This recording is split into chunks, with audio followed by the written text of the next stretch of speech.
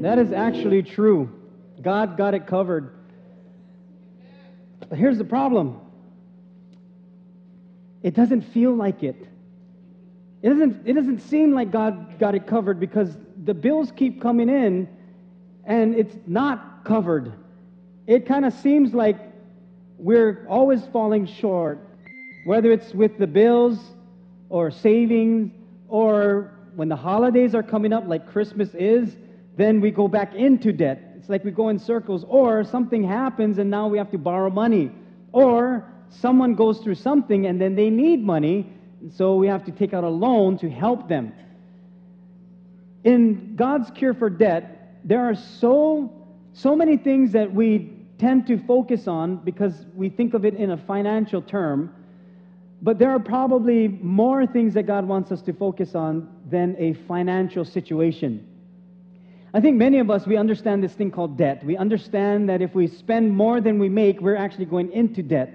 And God does cover us, and for many of us, He does cover us, but we overextend ourselves. He actually provides exactly what we need, but we're the ones who want more than what He's providing for. And so we go backwards, we go into debt because we're not utilizing what God provides for us the right way. We'll use it in so many different ways. We see the next thing, we want it. The new phone comes out, we got to have it. Another computer comes out, and we got to have that. A brand new car, you see it, you want it, you get it, and so you do monthly payments. Or you just walking through the plaza and you see the sale sign, and it's like gravity. You can't help yourself, but you go into there and you buy clothes that you cannot afford with money you don't have. And so we go into this place called debt. What is debt actually? What is that all about? And why is God so concerned about our finances or our resources or what happens in our lives? Why is God so concerned about this thing called currency? And is that even an issue with God?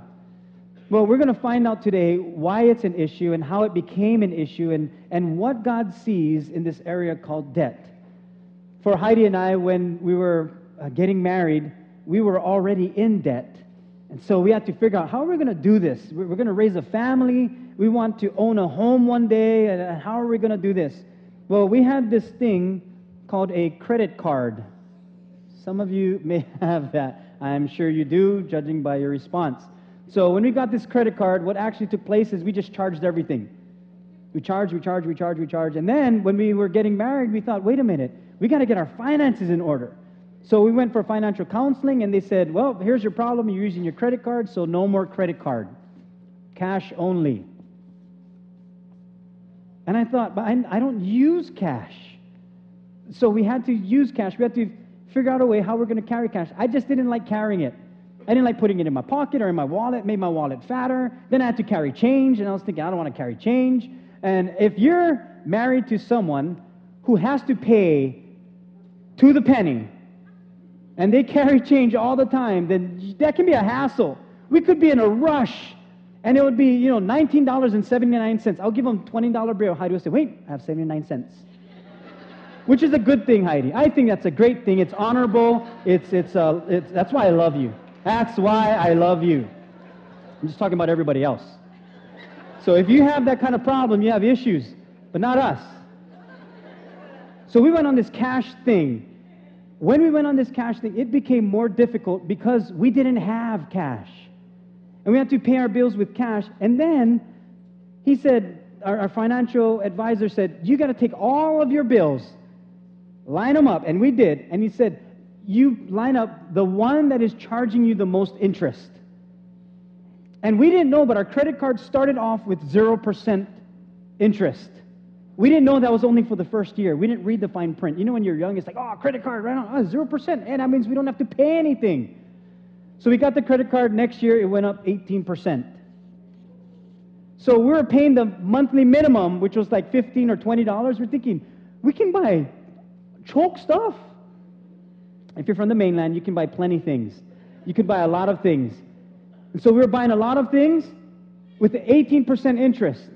It would have taken us 20 years to pay off our credit cards at the bare minimum, just paying the low monthly payments. Even our, the store credit cards, all of those things, high interest. So we had to pay these things off one by one, and when we paid off one, we would take those payments that we were paying, that first high-interest credit card, to the next one, and we just kept paying it.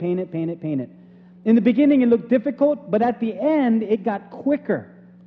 It became easier to pay off the bills.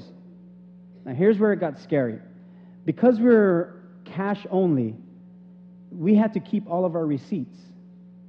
And so we thought, okay, we'll try and keep our receipts because we didn't know where our money was going.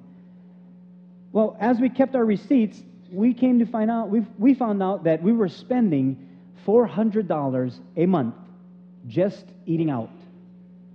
Snacks. You know, you're hungry, you go to the drive-thru, you get an ice cream cone or some type of snack. And I'm a snack person. I love snacking. I'll eat snacks all day. I eat one meal a day, all day. And that's about it. And so when we accumulated our finances, we were spending over $400 a month just by eating out. So we said, you know what, no more eating out. Which meant we had to cook at home. You know, there's this thing in your kitchen, it has 4 burners on it. It's called a stove. Some of us don't use that.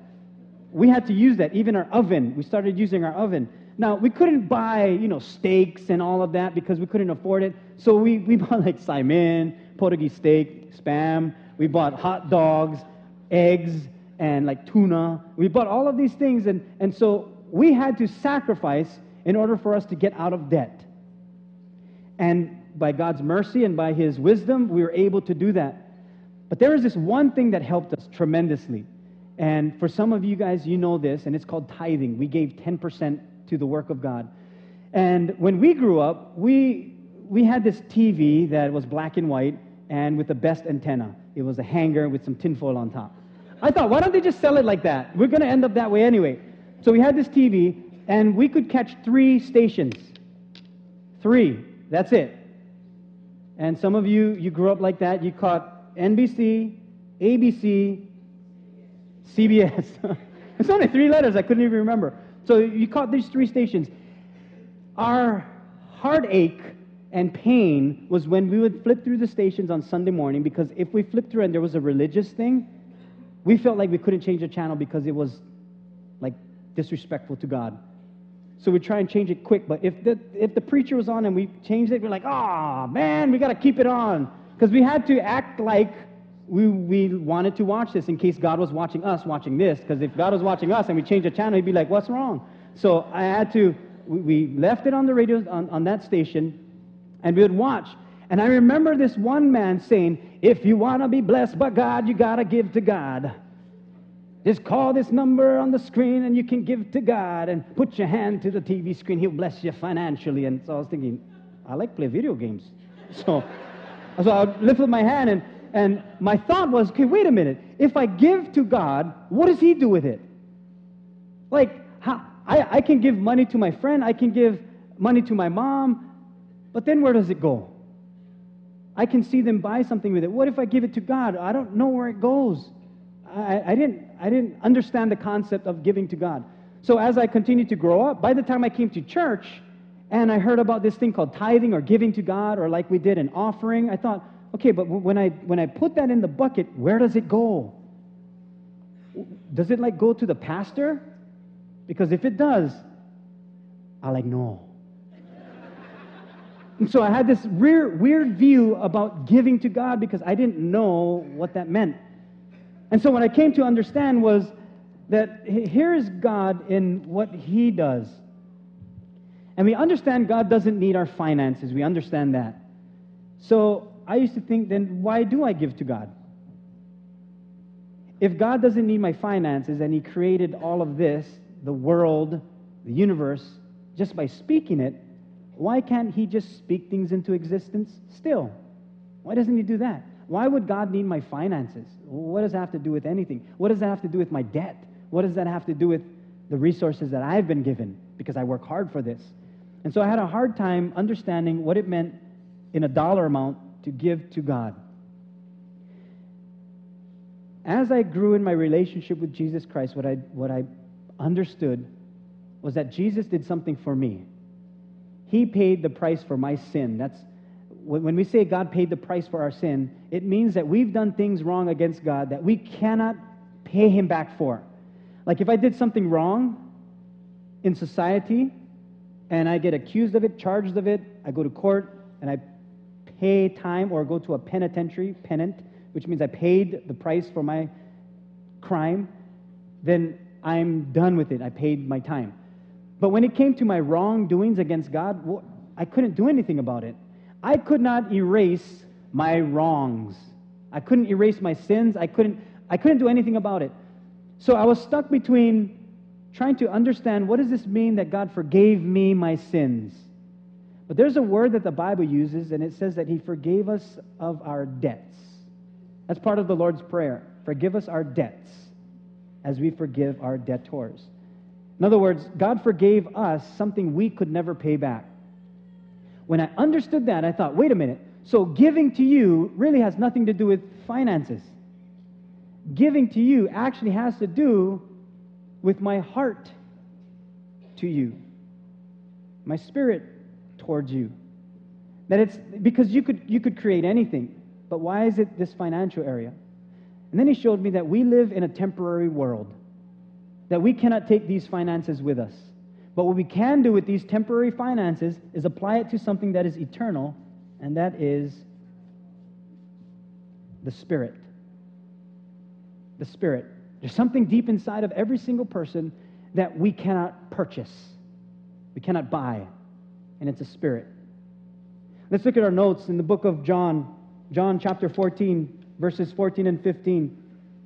Jesus says this, "If you ask me for anything in my name, I will do it." Then he says, "If you love me, you will obey my commandments."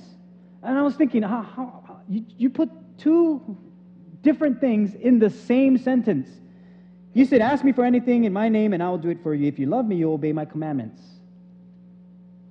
It's like our parents coming to us and say, "You know what? If you ask mommy for anything, I'll give it to you." "Really?" "Yep, you ask mommy for anything, I'll give it to you." "Yay! But if you love me, you'll obey me." What? It's kind of like a downer after that. No. If you ask me for anything, I'll give it to you. But if you love me, you'll obey me. It can almost seem like a downer for children.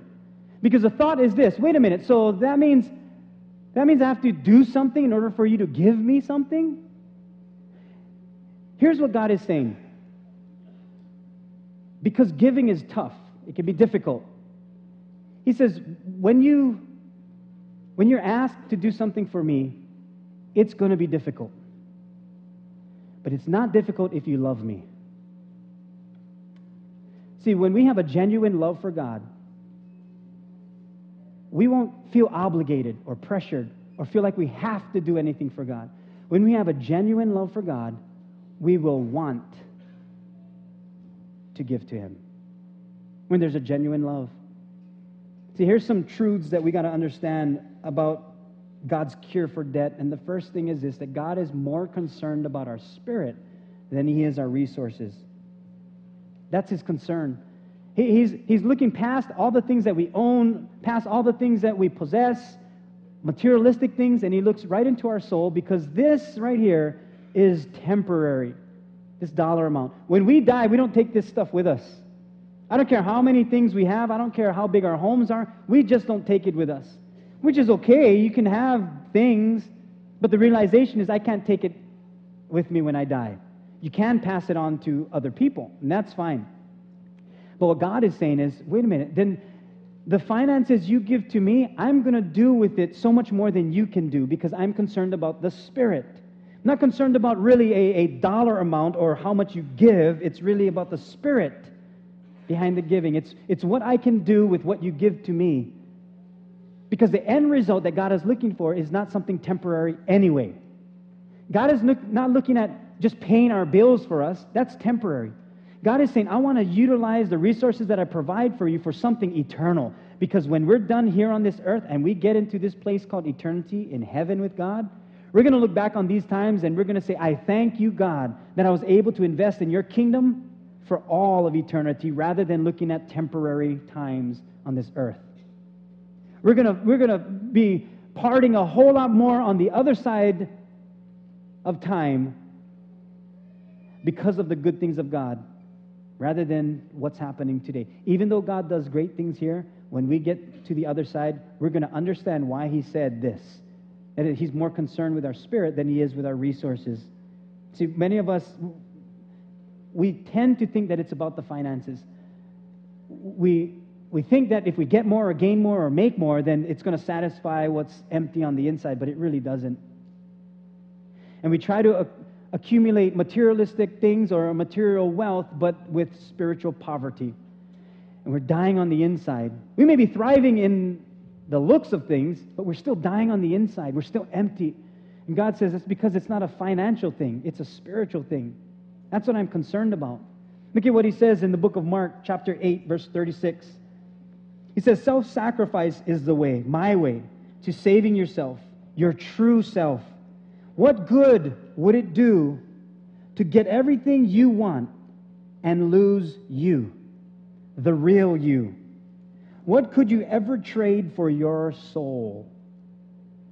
You see, we all have a soul. We have a spirit. We have something inside of us that no one can really see or touch or feel. But it's in there. And it's the soul that God is after, that His Spirit is after that. That's actually why we have all the things we see. The seat you're sitting on, or the chair you're sitting on. The things that God provides here. Everything that God provides here on this campus is so that someone can come to know Jesus Christ. These are just things. God is not wanting to build nice things. He wants to build people. He's after the Spirit, not the tangible things.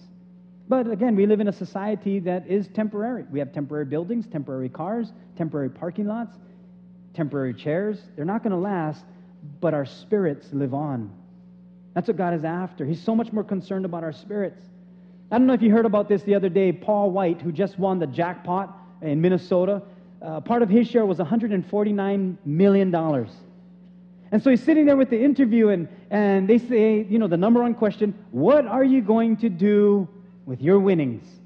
And he says, well, I'm going to help my parents. I'm going to get them that car that he always wanted, or the car that he had back in, 63.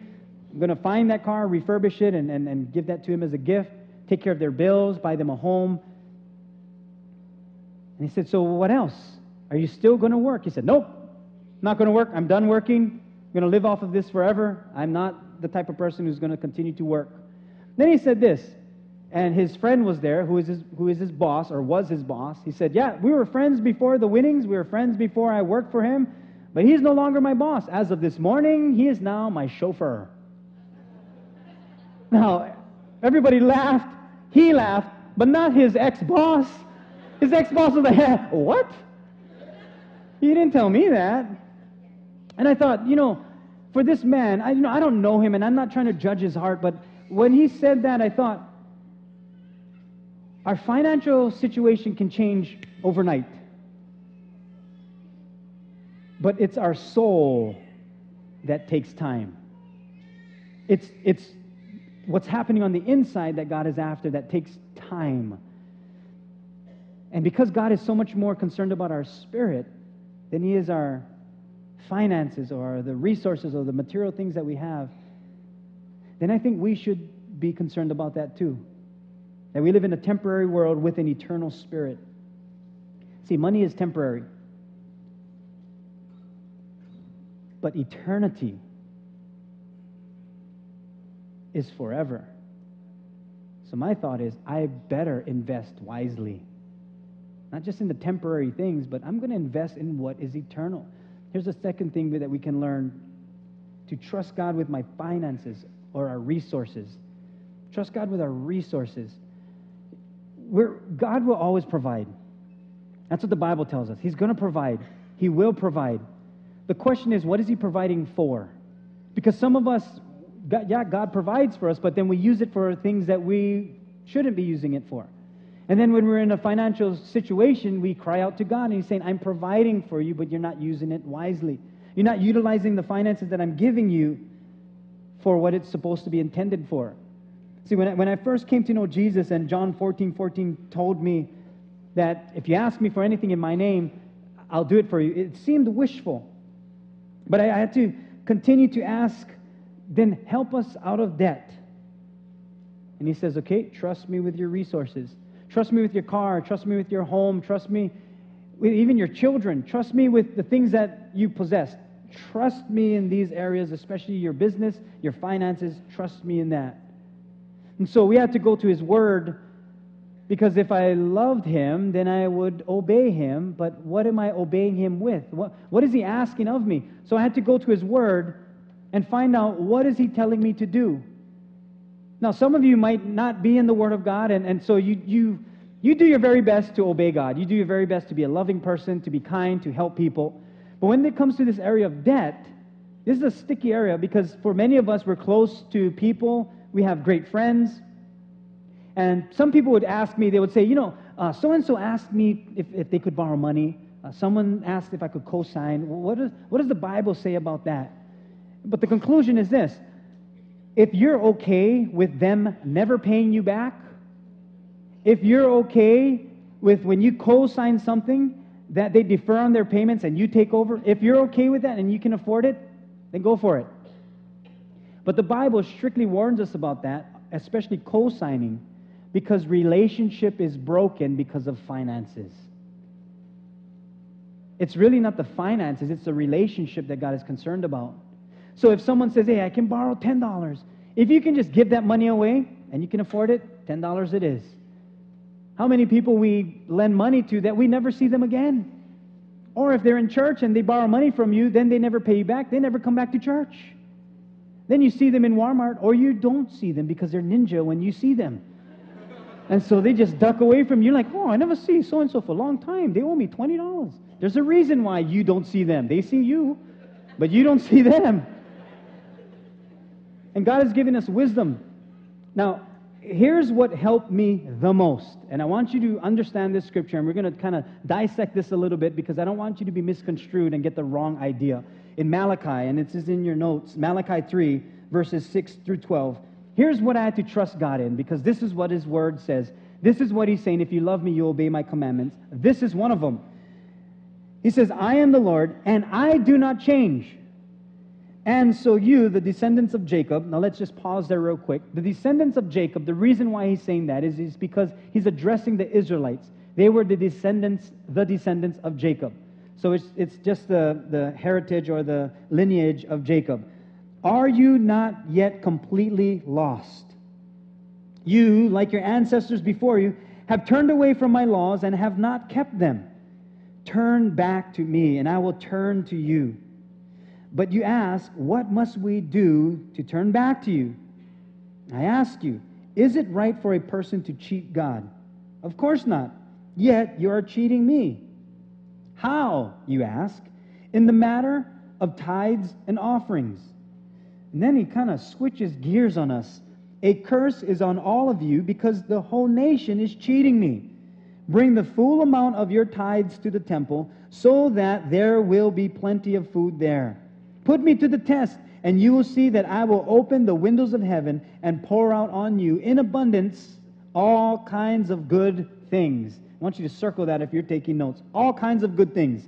I will not let insects destroy your crops, and your grapevines will be loaded with grapes. Then the people of all nations will call you happy, because your land will be a good place to live in. Here's what I want us to focus on. It's not the 10% tithe that God is asking for. What I want us to focus on is what He's saying will happen. He's saying, I'm going to protect you from all of these things coming to ruin your crops. In our day, He'll protect us from all these things ruining our finances. And I will bless you with all kinds of things. When I was first learning about this thing about giving to God, I thought, okay, I give to God, so God can give me back. I give you $10, you give me back more. That was my philosophy. And if I give you a certain amount of money, you're going to give me back a certain amount of money. So that was my principle, but it was the wrong principle to live on. And if God chooses to do that, great, I'm all for that. But this is what I've learned. When He says, I will bless you, or I will bless you, I will not let your insects destroy your crops, and I will pour out on you in abundance all kinds of good things. Here's what I learned from that. When He says all kinds of good things, I had to look at the good things in my life. My marriage, my family, my children. And the most important thing to me was my salvation. That when I understood that Christ paid the debt for my sin that I couldn't pay, how grateful I am. On the day I said yes to Jesus Christ and I gave Him my heart in exchange for the life that He saw for my life, the plans that He had for me.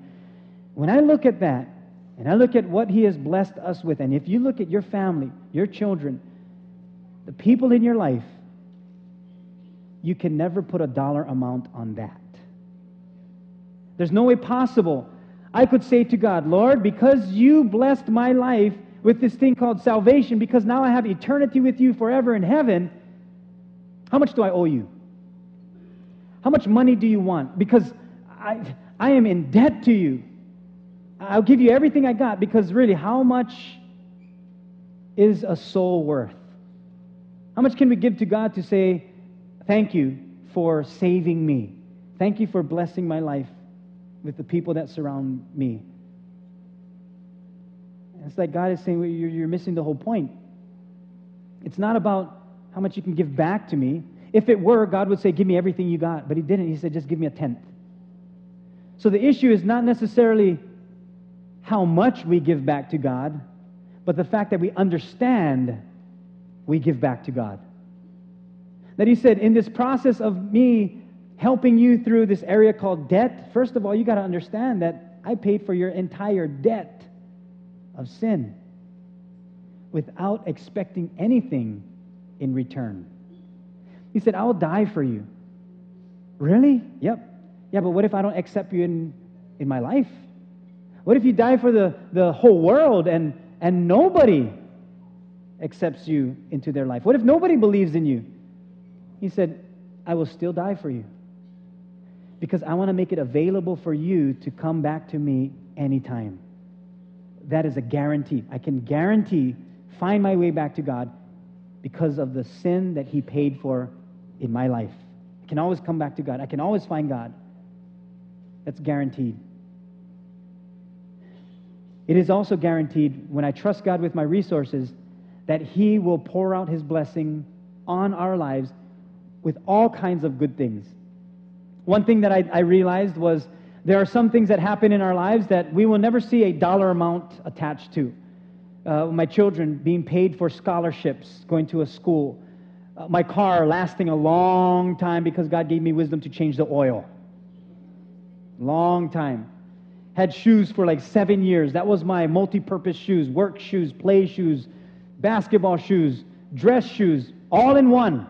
Lasted long time. Never bought clothes for years. Just used the same ones over and over. Why? Because we couldn't afford it, but God made them last long time. And then when there were holes in the jeans, for some reason was the style. I thought, hey, this may work for another 7 years. So it's like God did so many things that I couldn't see coming when it came to the area of finances. Make sure the holes are in the right areas. I think for us, we had to think through what this was all about when it came to our relationship with God. Because if we needed to trust Him with our resources, then we had to say to Him, as we give to You, we're going to trust You with it. God can do, this is what I've learned, so much more in my life with the 10% I give to Him than the government can do with the 35% I give to it. Not trying to be political on you. I'm just saying that's a proven fact. Not saying the government is not doing a good job. Just in case we have any government workers in here, you guys are doing an excellent job. I'm just saying, God can do so much more with our 10% than our state, government, nation can do with the 35% that we give to it. God can do so much more in my life with this, the 10% I give to Him. Because when I gave to Him 10%, when I said, God, I'm going to trust You with 10% and live off of 90, and actually we went on a 10-10-80 plan. We tithed 10, saved 10, and lived on 80. Sometimes we couldn't save 10. We had to, put it towards a bill or something, but we still could tithe. When we did that, it put the pressure on us to live off of 90. Then we went under a budget. Heidi and I spent more time together because we were together more, and we got to do things together more. We had to figure this stuff out. giving to God made us struggle together with God. It was the hardest thing in the beginning because it had to do with finances, getting that in order. It was a struggle. But thanks be to God because He was more concerned about Heidi and I than He was our finances. We got to figure that out together. And although difficult, it turned out for the better. We started to learn how to do things together. Trusting God with our finances and trusting Him requires sacrifice. Some of us dream about where we can be financially, but we're not willing to make the sacrifices to get there. Proverbs 22, verse 7, it tells us that the borrower is slave to the lender. See, giving God of my finances frees me from being enslaved by my finances. Easy to give God 1 penny. We find those things on the ground all the time. Let's just say God gave you a dime, and He says, just give me back 1 penny. I can do that. I can do that. But if He gave you $1, you got to give Him 10 cents. It becomes a little bit more difficult. But it's still a penny to the dime. Then if He says, I'm going to bless you with $1,000, oh boy, there comes $100. That means I got to give you $100? Well, that's just my principle. But watch what I do. Watch what I do with your life. It's more than finances. Okay, I'll trust you, and many of us do. We trust Him with our finances when He blesses us with $1,000. But then He blesses us with $10,000, and then He says, okay, it's still a penny to the dollar. It's $1,000 that you tithe. Ooh, $1,000. It's like brand new laptop computer. I can do something with this. We can go on a family vacation with this. Yeah. But it's more than finances. Watch what I'll do with your life. Okay, and many of us do. We'll give God that. Then He blesses you with $100,000. Now it's $10,000. There's more zeros and a comma. We're like, oh man, that's a lot. There's no way I can give $10,000. But believe it or not, some of you do. And you understand what God does with your life. Because for many of us, we're not thinking about a dollar amount. I don't know about you. But this is what I think about when I give to God. I don't think about the building, although it goes towards it. It's the reality of life. Things break. We got to fix it. You know what I think about when I give to God? I think about a relative. I think about my grandchildren. I think about the people who I work with. Well, not in my case, but in your case, the people you work with that don't know God. I think about all the family members that have yet to come to know Jesus Christ as Lord and Savior. For me to put a dollar amount on their salvation is impossible. But God says, watch what I do. Watch what I do. When someone says yes to Jesus Christ, especially a family member, it changes this right here. It makes sense to me. And when someone says yes to God, and then they go on to be with the Lord one day, you don't even think about this. You think about where they're going to be now, forever in heaven with God, because of simple people like you and I, who live simple lives, who work jobs that God provides finances through, who says yes to God because we're not focused on this, we're focused on the Spirit behind the gift. That God is going to do something eternal with something temporal. Only God can do that. For many of you, you gave to what we see today. And because of that, thousands of people have come to know Jesus Christ. You can't put a dollar amount on that. There's no way possible. See, God's cure for debt always starts here in the heart. Because if we love Him, we will obey Him. Here's the last thing: to obey God out of love. To obey Him out of love. Some of us think, boy, it's hard to obey God, and I can agree with that to some extent. It's hard to obey Him because of temptation or things like that. And sometimes we obey God when it's easy, but that's more like agreeing with God. You know, if God says, you need to love Heidi, oh, I can do that. That's very easy. It's very easy to love Heidi. So I'm agreeing with God. But if Heidi is acting up, which is very rarely, if she's acting up and He says, you need to love her right now. You need to die for her. You need to die to yourself so that she may live and thrive. Now it becomes difficult because it's in the heat of the moment of me being irritated. But that's what obedience is. Obedience is when God speaks to us and we don't want to. When He says, this is what I want you to do, and you don't want to, but you do, that's true obedience. That's why He says, if you love me, you will obey my commandments. Because love causes us to do things that we would normally not do under the same circumstances. When we were dating, Heidi and I were, I was 12, she was 13, so that was when we met. And as we continued to grow up together, we would want to go to like the movies and things like that. But I lived in a different area far from her. It was like 5 miles away. Now, as a teenager or a preteen, that's far. She lived in Kailua, I lived in Waimanalo. Even riding bike to her house was tough because it was uphill and then all of this. So I said, I'm not going to ride bike. But we had a bus system on Oahu, and it was only $0.25. But I didn't have money. My mom didn't have money. So how was I going to get money? Well, my uncle, he had this idea of selling used golf balls. And so he told me one day, he said, "Hey, Sheldon, come with me to the golf course. We'll go pick up some golf balls, and if you pick up one bucket full, I pay you." I said, "Really? How much?" He said, $10. $10? No way. Now, the movies were like $1 back then. So, $1 for a movie, 50 cents to catch bus, go and come back. So I thought, I can buy popcorn. I can even treat Heidi. So I said, "Yeah, let's do this. What do I have to do?" He said, "All you got to do is go in the water, feel around for golf balls, pick them up, throw them inside the ring." I said, "Okay. When are we going?" He said, "The best time is right before they're done, because that's when it's all filled up with golf balls." I said, "Shoot, let's do this." So I get in my gear, and I'm going down there. He goes, "Oh, just to remind you, get Samoan crabs." I said, "What?" He said, yeah, get Samoan crabs. So when you feel, you got to go fast. And so I'm like, "Well, what do you mean?" He said, yeah, because if you go fast, they're scared, they scurry away. He lied. I think it'd bite me. It'd bite me right on, and pinch my pinky. Long time my pinky never had feeling. So I'm feeling down, I find golf balls, I'm putting them all in the ring with this net. I'm like, yeah. Then all of a sudden I hear, chkunk. Like, "Uncle, what was that?" He said, "Oh, that's one golf ball. One guy just didn't hit him in the water. Go grab one. It's new, that one. New. That one's still good. No more moss." I said, "Okay, wait, they still golfing?" He said, yeah, almost pow. And so, "You telling me I can get hit in my head?" He said, "Nah, not everybody. Nah. Once in a while, he go in the water." Like, "But you go tell that guy, just putt all the way to the green, because he's hitting the ball in here." He said, "No worry, no worry." And I thought, wait a minute, I can die doing this. If I get hit in the wrong place in my head, this may hurt. I may drown. I may get knocked out. My uncle not going to save me. He's too old. He's not going to carry me out of the water. So I'm in there trying to pick up these things, but this is what came to my mind. Wait a minute.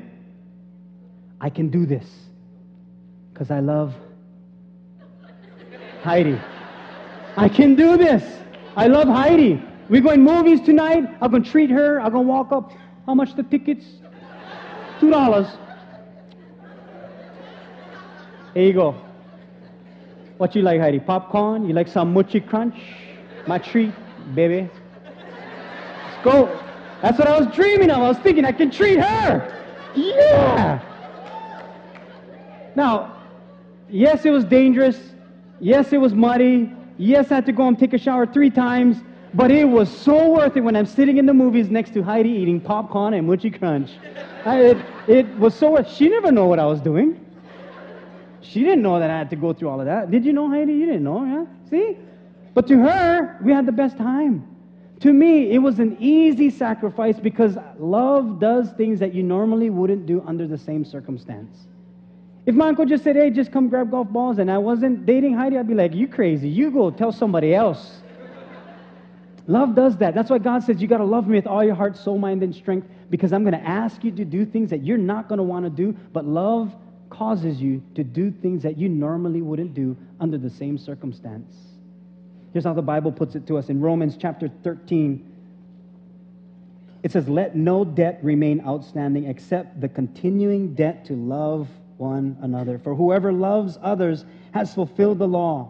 The commandments, you shall not commit adultery, you shall not murder, you shall not steal, you shall not covet, and whatever other commandment there may be are summed up in this one commandment. Love your neighbor as yourself. Love does no harm to a neighbor. Therefore, love is the fulfillment of the law." And that's what God did for us on the cross. He loved us that much that He says, "I'm willing to pay your entire debt of sin."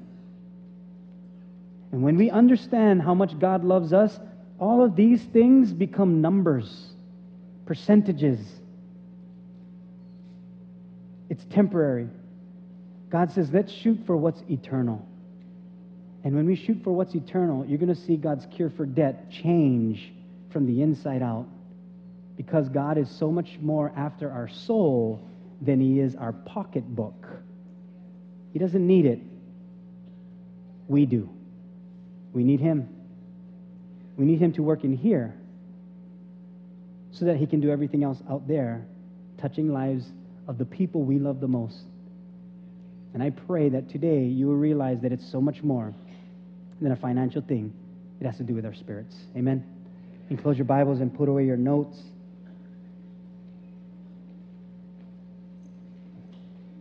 We're going to pray together. If you'd bow your heads with me and let's just pray. Take some time to sift through what God is teaching us and what we're learning. Let's pray, shall we? Let's bow our heads. Heavenly Father, our heart today is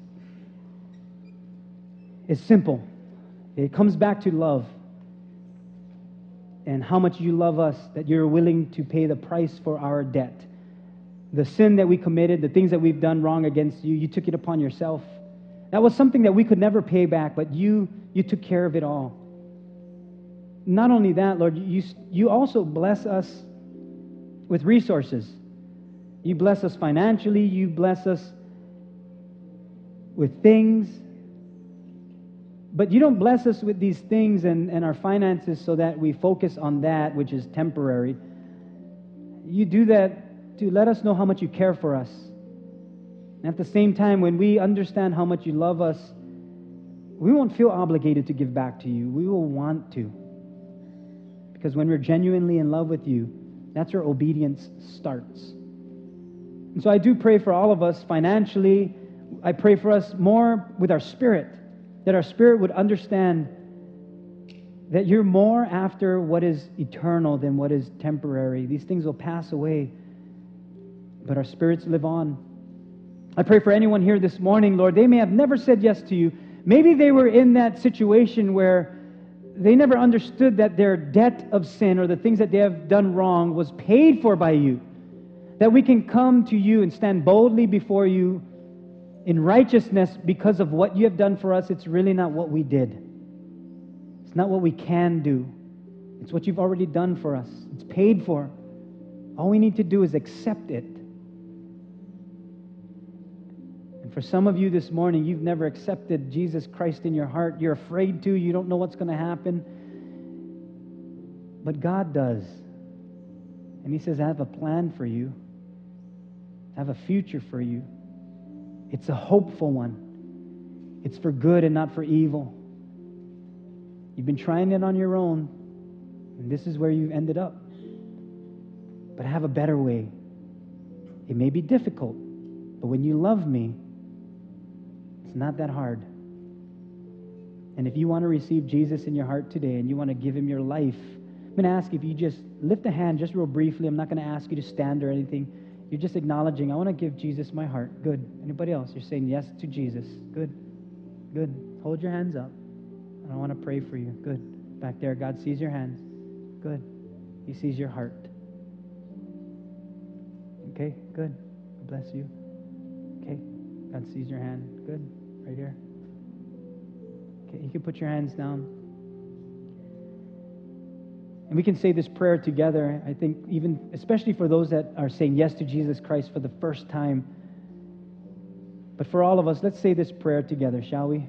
Heavenly Father, thank you for Jesus. Thank you for dying on the cross, forgiving me of my sins, and cleansing me, and washing me, and making me brand new. I trust you. I believe you rose from the grave to give me eternal life. And I thank you for helping me, even with my finances. In Jesus' name I pray. Lord, for many of us, even as we pray, even as a Christian, Lord, for many of us, we do give to you. We obey you. We do our very best to follow you. But we just want to develop a stronger love for you for those times where obeying you is tough. And maybe for some of us, Lord, even as a Christian, we're having a tough time understanding the principle of giving to you because we're financially strapped. But really, it's more than our finances, Lord. You're really after our spirit. So, Lord, as Christians, we want to ask you. You said to ask anything in your name, and you'll do it for us.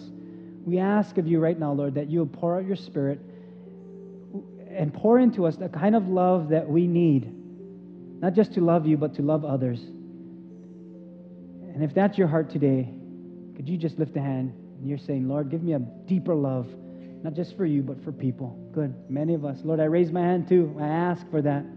You put your hands down. Lord, I pray for all of us that today would be a brand new day, brand new start, a brand new beginning, that as we head into the future that you promised for us, we will understand your cure for difficult days. We thank you, and we pray these things in the powerful name of Jesus Christ. And we all said,